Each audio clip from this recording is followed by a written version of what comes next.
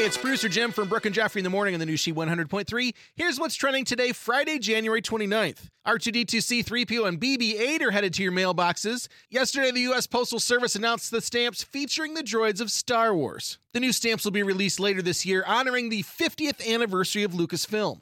Well, anticipation is building for this year's Super Bowl halftime show, now that we've heard that The Weeknd is putting $7 million of his own money into it. Gotta think he could put all the money in the world into this show, and it still won't come close to Prince's 2007 show.